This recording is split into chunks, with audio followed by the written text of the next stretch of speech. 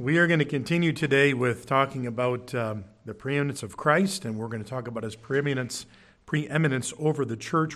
We looked at Ephesians chapter 1, and that kind of parallel a little bit of what we're doing. But one of the things that I think when we talk about preeminence is talking about the superiority and the greatness of Christ. But, people argue all the time about who is the greatest this, or did the greatest that, or what is the greatest other thing. Right? I mean, we argue about that kind of stuff all the time. And we even have the Guinness Book of World Records, that tells us this is what someone did better than anybody else, right? And there's a whole big list of those things. And I didn't want to get into all that stuff. But we examine statistics and we evaluate accomplishments.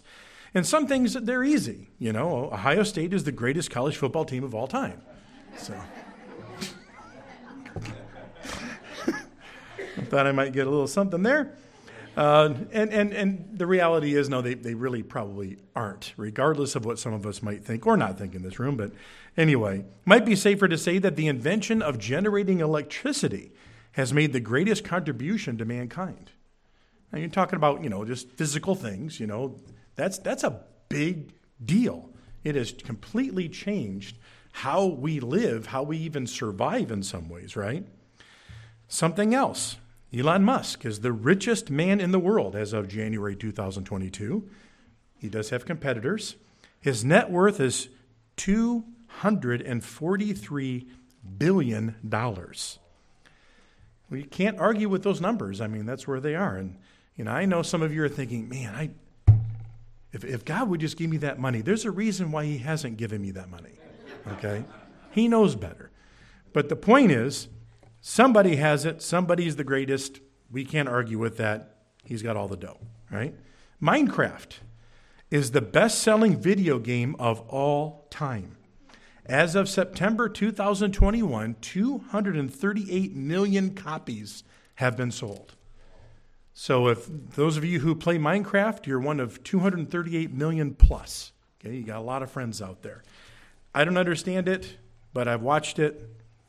I have to admit it's kind of cool. But anyway, so if you were here last week, you probably already know where I'm going.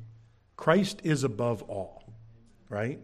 We can talk about the greatest this and the most wonderful that and different things, but Christ is above all. And what we're going to continue is the theme that Jesus Christ is preeminent or greater than all. There is no way to describe the distance between the greatest of anything on earth or even the universe itself, and the one who spoke it all into existence.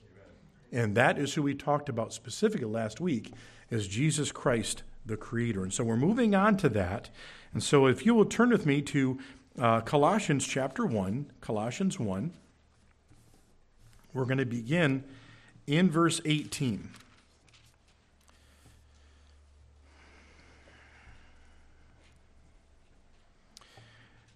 And just for reference sake, let's actually begin in verse 15. It says, He is the image of the invisible God, the firstborn over all creation. For by him all things were created that are in heaven and that are on earth, visible and invisible, whether thrones or dominions or principalities or powers. All things were created through him and for him. And you probably even have some of those things that we read in Ephesians kind of coming back into your mind now, right? So verse 17, And he is before all things, and in him all things consist. Christ holds everything together. And then in verse 18, And he is the head of the body, the church, who is the beginning, the firstborn from the dead, and in all things he may have the preeminence.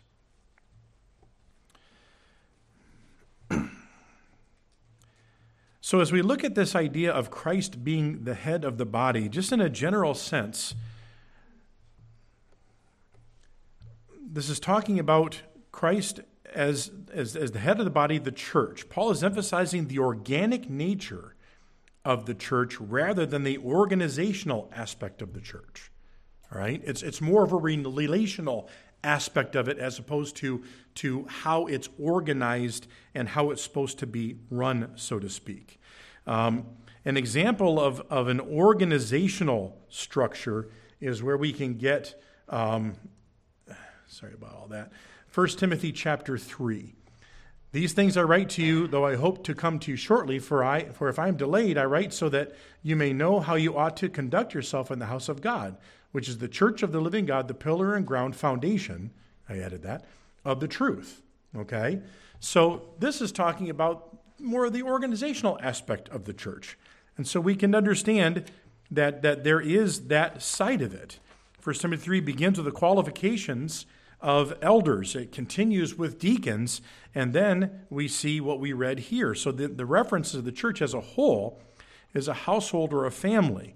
This is not about conducting ourselves in the physical church building, but we're talking about conducting ourselves in the family of God. So but it does refer to the church as an organization. Okay?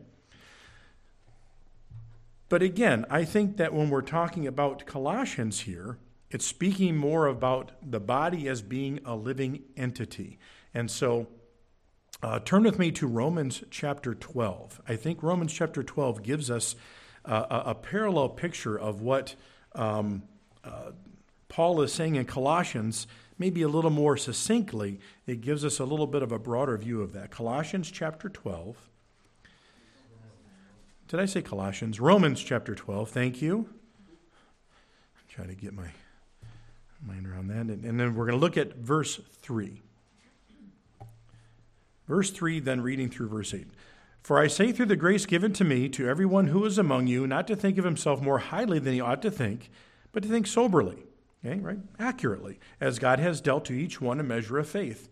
For as we have many members in one body, but all the members do not have the same function, so we, being many, are one in body in Christ and individually members of one another. Having then gifts differing according to the grace that is given to us, let us use them. If prophecy, let us prophesy in proportion to our faith. Or ministry, let us use it in our ministering. He who teaches, in teaching. He who exhorts, in exhortation. And he who gives, with liberality. He who leads, with diligence. He who shows mercy, with cheerfulness. And we can go on, because it is talking about the church, but what we're looking at here is the church body is made up of many parts, right? We are many individuals who have different functions, abilities, and even different degrees of abilities. And that's where we have to understand how God works and why he works and what he chooses to do for us and through us. Yet we all make up the body of Christ. So as we talk about the body, it is that organic entity that is all of us, individually, but collectively, right? And I do believe that the Lord does work through the local assembly. It doesn't mean that he's not Lord over all of the church. I think that is there too. But these were written to churches, right? So that we understand that these local assemblies, we are put together as the local assembly, as the local body of believers, but Christ is our head. So as we go back to verse 18, then we see just that phrase added onto it, the church. It's a short phrase added to eliminate any confusion or speculation that Paul was speaking about anything other than the body of Christ being the church. It's just that simple, all right? So here we have, again, as we think of this passage here, we have Paul telling the Colossians, Jesus Christ is the head over you. He's really speaking to us now and saying Jesus Christ is the head over Lemoyne Baptist Church. The head here is an extremely significant term. It's symbolic for the one who rules. Christ is the one who rules the church. He is our ultimate authority. He is our source of being, and he is our purpose. We talked about going to Ephesians. So if you'll turn back to Ephesians one more time, Ephesians chapter 1, we're going to start in verse 19. I do understand that we read this part, but this is where it really, again, boils down to what we've been talking about here, with Christ being our head. Ephesians 1, starting at verse 19, and what is the exceeding greatness of his power toward us who believe, according to the working of his mighty power, which he worked in Christ when he raised him from the dead and seated him at his right hand in the heavenly places, far above all principality and power and might and dominion and every name that is named, not only in this age, but also in that which is to come. And he put all things under his feet and gave him to be head over all things to the church, which is his body, the fullness of him who fills all in all. So there we see the rightful place of Christ. It's not something that he's given. It's something that we acknowledge. We acknowledge who Jesus is. We place ourselves under his authority. We understand that he is the God of the church, right? No other authority. When man, either within or outside of the church, tries to become the authority for the church, we're usurping God himself. And we cannot do that.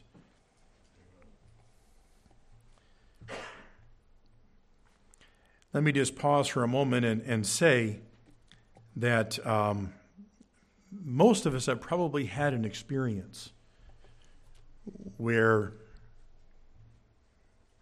maybe we have known of a church, a board, a pastor, some other leader, whatever, who has usurped the authority of Christ. It doesn't usually end well. And so that's something that we need to understand and appreciate and hold in high regard, even as we look toward another person to lead us. The head is both the motivator and goal for spiritual maturity. Let's stay in Ephesians and look to, and I had this up here for us, look to Ephesians chapter 4, verses 15 and 16. But speaking the truth in love may grow up in all things into him who is the head, Christ, from whom the whole body, joined and knit together by what every joint supplies, according to the effective working by which every part does its share, causes growth of the body for the edifying of itself in love. Now, I have to admit to you, when we get to heaven, I have one question for Paul. How come you didn't like periods? Okay, but there's a lot going on there. You know what I mean? So we would call them run-on sentences. I would get in really big trouble in composition class. But the point is, he's continuing with this theme, right? And so it's not really a run-on sentence, but there's a lot there. But what he's basically saying is this: Christ is the head, and everything flows from him. Do we have life in and of ourselves? No. As an individual, as a church, no. Our life comes from him. Everything flows from him. And then we help one another. And so that is what we need to understand. Also, the head is the Savior of the body. Staying in Ephesians, look at verse 23 of chapter 5. For the husband, did you have the right verse up there? Hang on. For the husband is head of the wife, as also Christ is the head of the church, and he is the Savior of the body. So as we see Christ being the head of the church, the authority over the church, he is also the one who saved the body that he supplies. Amen. Okay? So this term is very, very important. But then we look at the idea here then that he is the head, but he's the head of the body. Well, what's the body? As the church as a whole. There must be a local aspect to this, as I mentioned before, because this is what God operated from the beginning. That's how he operated. He operates under the local church. Jesus rules all believers. Jesus rules over each believer, and Jesus rules over each assembly of believers. It is our responsibility to submit to Christ as our head. I think it's like any form of submission, whether it be children submitting to their parents, whether it be submitting at work, whether it be you submitting to, any rules that an organization you belong to has to do with. Part of it has to do with simply respect, understanding that Christ is our authority. It's not something that he earned. It's who he is. That's the whole point here. It's not that he deserves this. He simply is who he is, and we recognize that, okay?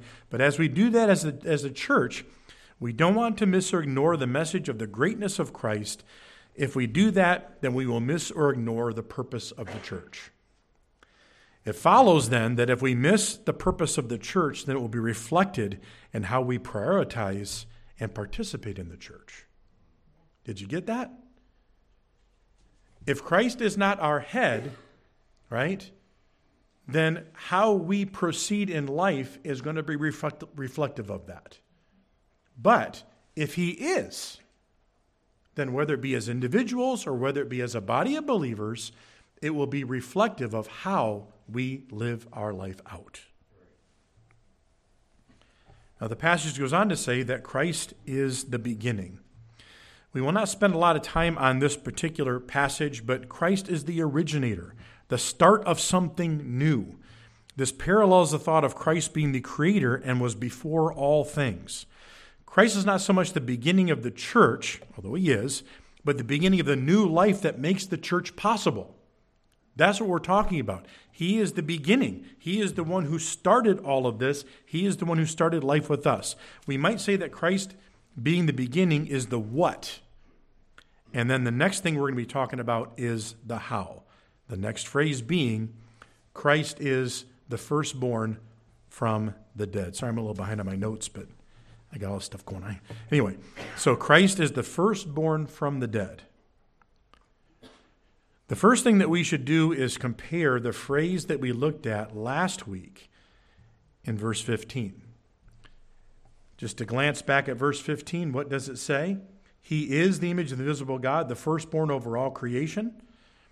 Christ is the firstborn over all creation is what we read there. This distinguished Jesus from being a part of creation. Instead, it accurately shows that Jesus is the primary in position over all created things. That's what we saw here, all right? So Jesus is not a part of creation. He wasn't created by what we see, but he's over all of it, right? And again, it tells us that he holds everything together. But in verse 18, it reads just a little bit differently, doesn't it? He's the head of the body, the church, who is the beginning, the firstborn from the dead. Different phrase. Firstborn used in this way still carries all of the weight of having that place of favor with the Father and of primary rank above all others. Okay, that meaning didn't change. Jesus Christ is the preeminent one in relation to the resurrection, in relation to the church in that way. He is the firstborn from the dead. But it also maintains the connection with all others who are from the dead. Jesus is both the cause and the pattern for our resurrection. Let's take a look at this in the scriptures. John 11, 25 and 26. Jesus said to her, and who are we speaking about here? We're speaking about Mary and Martha when he was speaking with them, when he was talking with them, when he was going to raise Lazarus. I am the resurrection and the life. He who believes in me, though he may die, he shall live. And whoever lives and believes in me shall never die. Do you believe this? It's a good question. It's a good question. But look at what he says. I am the resurrection and the life.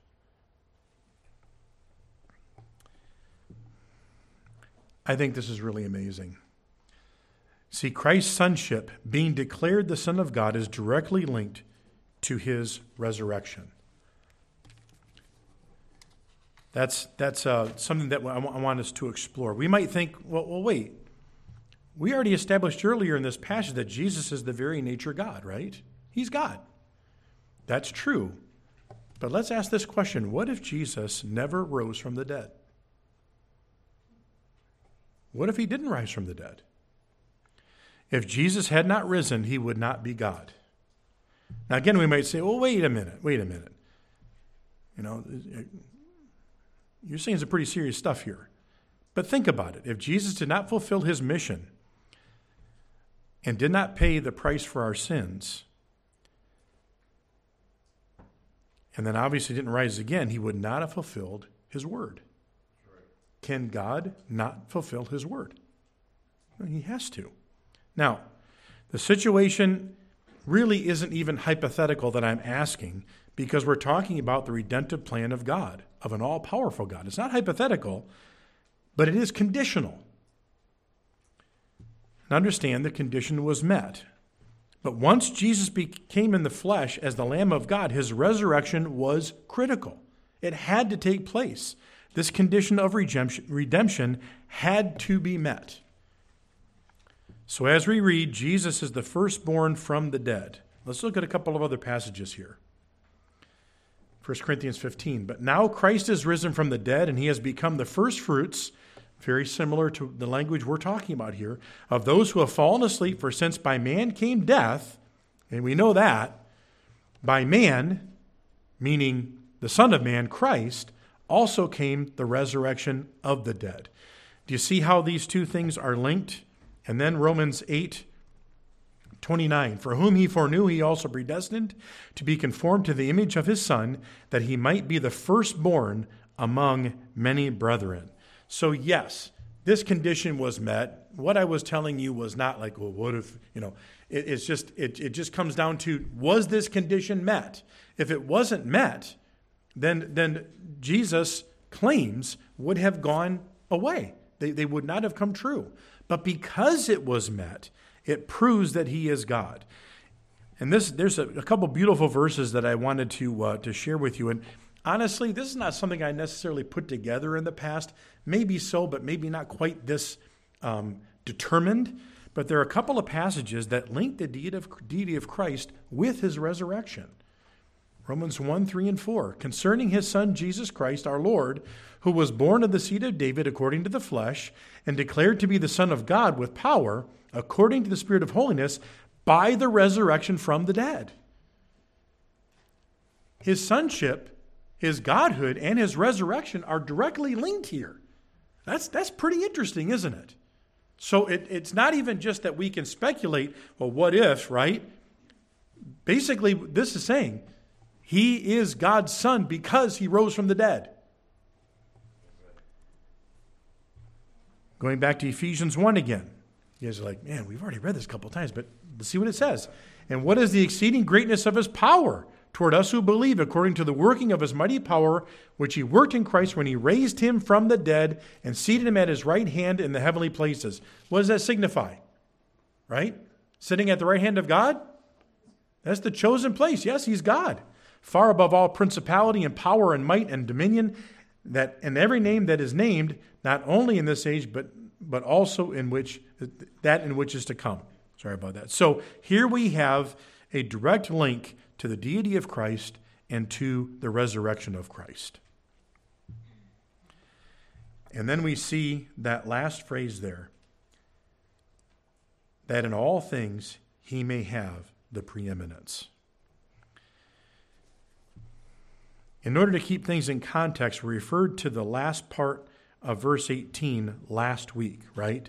That in all things he may have the preeminence. We jumped ahead a little bit last week as we're talking about him being creator and those other aspects, and we moved ahead and we said, there's a purpose for this. Paul is talking about these things because we need to understand Christ is superior, and we need to recognize him as such. So we will conclude with the first part of verse 19 this week. Verse 19 says, for it pleased the Father that in him all the fullness should dwell. Not the first part, but just 19. So think about this. Now we're moving forward just a little bit more.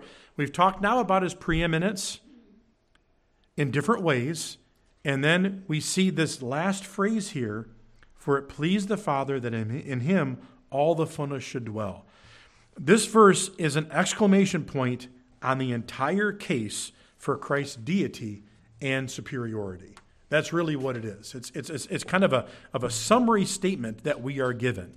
And so what have we seen here when it comes to the preeminence of Christ? What have we seen? If he is preeminent in all things, what did Paul show us in this roughly a paragraph?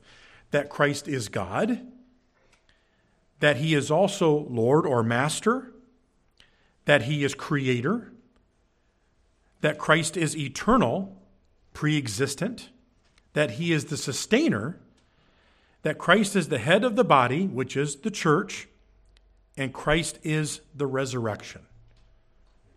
There's a lot there. There's a lot there. Now, this also links us up with, you see verse 20, and by him, right? We'll get into that next week. But to try to do justice to those verses this week would have just been too much. So I don't know when we're going to end this morning. It might be a little bit early. Okay, it's okay. I've gone over plenty of times too. But the point is this. As we think about these things, what is the takeaway?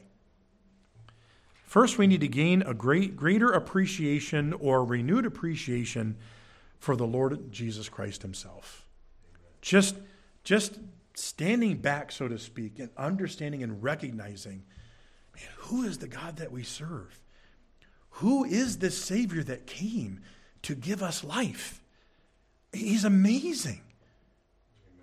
Like we said last week, just 1 nanosecond, God takes his power off of creation and it dissolves. We know that is physically true, right? That's physically true because we don't fully understand. I'm not saying God's gravity. That's not what I'm trying to say. I'm saying he says, by him, all things consist. They hold together. So if he stops consisting, right, then we don't. We're done. We evaporate, right? Which is just amazing to think about.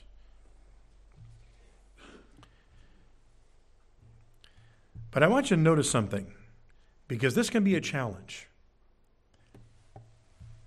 We talk about, Elon Musk, right? I know this is going to sound kind of weird, but think about it for a minute. There are some things that we can relate to on his level. Many of us own a car. He owns a car company, okay? But he probably owns a car. He breathes roughly the same air we do. I don't think he pays anything more than we do for it, okay? He has some of the same amenities we have, maybe not on the same level, but he does, right? When you think about it, there's going to be a certain point where we're going to stop breathing. He's going to stop breathing. That equalizes everybody, right? So what am I getting at? He's just a person. Does he have more pull than you or I do? Yeah. Then you can fill that in and say, so? You know what I mean? Yes, you know what I mean? So what I'm trying to say is, overall, we can relate to him in some ways. Who knows? Maybe some of you out here, you like technology. He likes technology. Maybe he likes to fish. You can talk to him on that level if you ever met him, right? I don't know. But you see what I'm trying to say? But here's my point in all this. There can come a point where we start to see the glory of God, and it starts to become to where there's a distance. How can I relate to this great and awesome God? Is that the purpose that the Lord has in sharing all this with us? I don't believe that's the case. And I think that even how this is structured helps us understand that. Look at what happens. What we see is these character qualities, not that they're unpersonal, right? But they get to be very big. He's God. He's creator. And what do they funnel and focus down to? The fact that he is the one who will raise us from the dead because of what he did. Folks, that gets very personal. He is our leader. That's very personal. He's our ultimate leader, the head of the church. Jesus is the first resurrected, one who has secured our resurrection into eternal life. One thing that we want to do is be very careful not to fully understand who God is, but understand that he revealed himself to us so that we would know him, so that we would have a relationship with him. Is that not right? That's why he called us into his family. If we are his, then he wants us to be his follower. He wants us to understand that we are his child. We also need to remind ourselves that Paul is building a case against false teaching. Paul is building a case against false teaching. Now, again, I told you last week, I'm not trying to tease you with this, okay? We're not there yet. But there is a purpose behind Paul helping these Colossians. By the way, he's already called these people twice faithful. These are faithful followers of his. But he's saying, and we already covered this, I'm praying for you so that you will grow in these certain areas, right? And we said that's a good template for us. But then I also want you to see who Jesus is. Why is that? Because there was something out there that was messing with them. There was something out there that was threatening them. We're going to get into that eventually, but here's the point, folks. Do we not have philosophies and temptations and other things that are trying to call us away from our God, from our Lord, from our sustainer, from our head, from our one who rose from the dead to basically pattern for us what we are going to enjoy? Yes. And so that is why Paul is laying this case.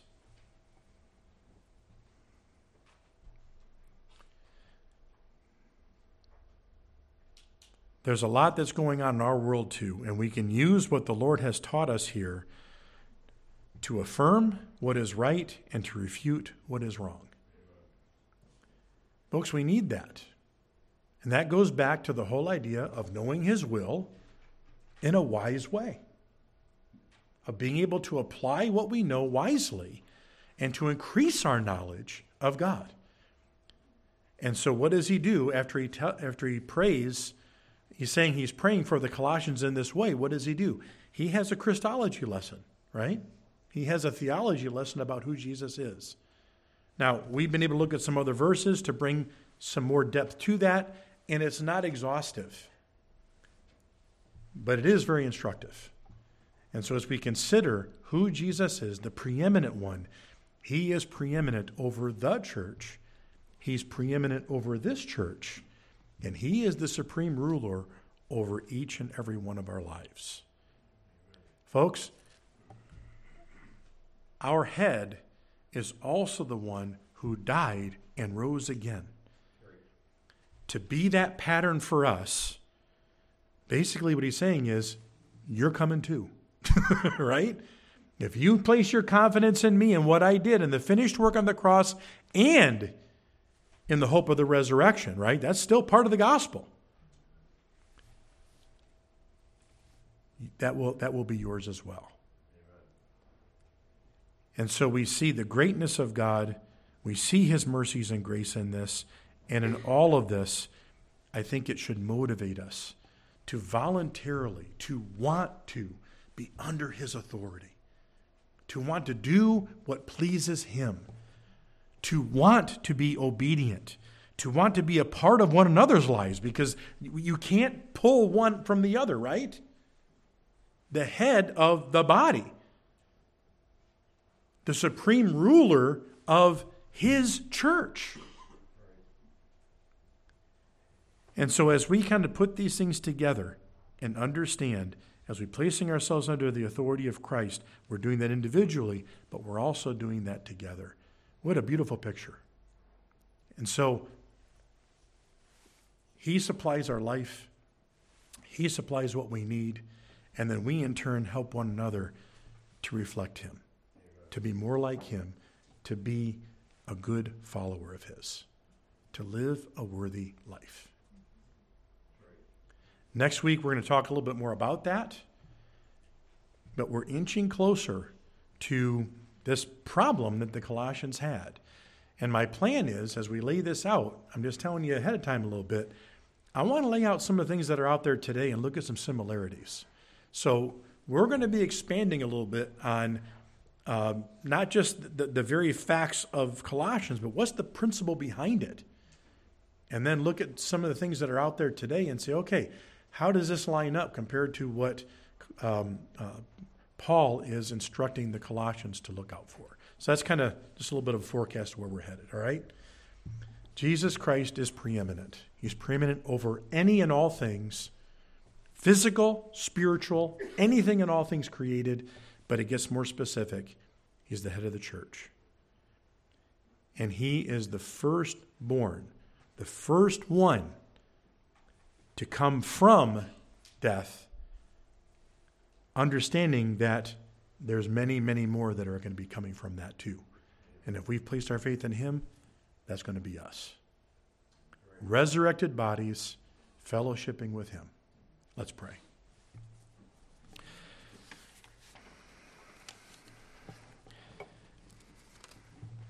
Heavenly Father, I feel like in my Christian life, it seems like I struggle with balance. There's this idea of the doing, but then there's also the being. There's principles and rules, so to speak, and then there's grace and love. Well, then there's looking at the greatness of who you are, almost to the point where we can't touch you, it seems. And yet you came to be with us. You came to this earth so that we can have a relationship with you. And we should. And so just that whole balance, Lord, be with us. Help us to navigate that together and individually, as families and as a church family. You are a wonderful Savior. You are a great God. It's such a privilege to be called your child. It really is. To be adopted into your family. Lord, we were chosen.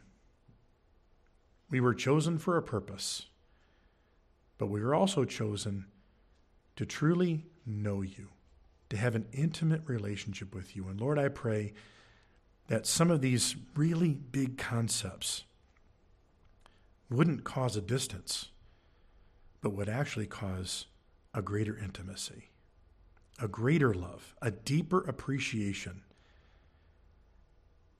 and a deeper desire to serve you. And it's in the preeminent name, the great and glorious name of our Savior, Jesus Christ, that we pray. Amen.